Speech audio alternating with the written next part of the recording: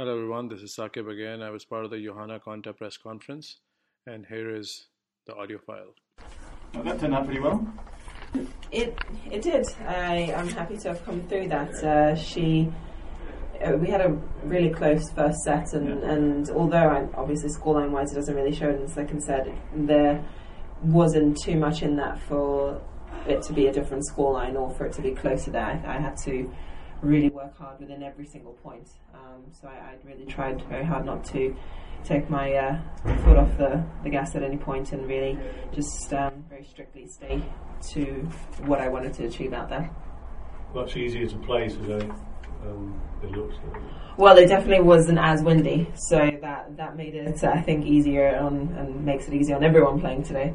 But it still was a little breezy out there, but I think in general it was very nice conditions. It almost feels like you earned a chance to put in a really good performance because you scrapped through the really tricky conditions the other night. Well, that's the bonus of being able to come through matches, is you get another opportunity to play again. So that's why I always keep saying that I'm just, for example, now I'm really happy that I get another chance to play again, just to, again, have another opportunity to get better and to perform.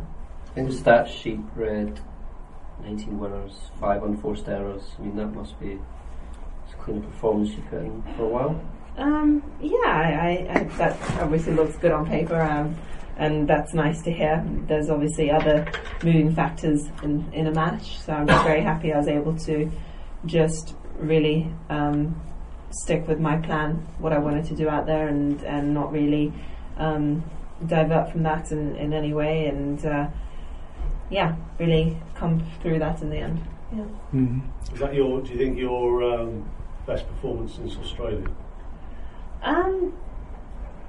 Well, I guess scoreline wise possibly, but I think because each match puts forward different challenges, it's hard to compare what would be my best performance, because for example, my first round here, that was a good performance from me because I got through a difficult situation like that. Obviously today I played a cleaner match, so in that sense it was a good performance. So it depends on each match what you get out of it.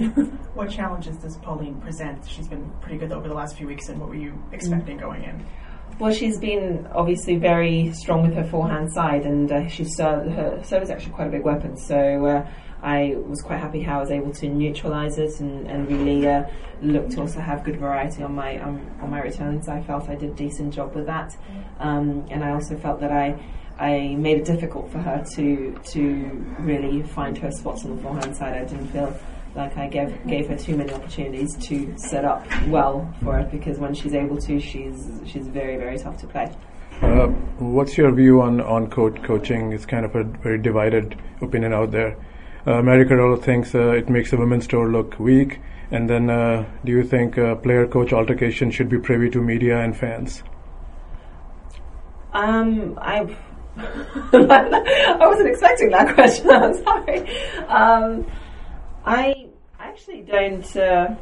I don't have any problem with it. I quite enjoy it. I think part of it is also a fan engagement thing. I think it's also having an inside look into the inner workings of a match, and I mean, I think there's a lot of other sports that have coaches during matches or during their games. So I think it's on par with a lot of other sports. For me personally, I think it's also nice to have that external view, because you can lose perspective when you're very much emotionally involved in the match.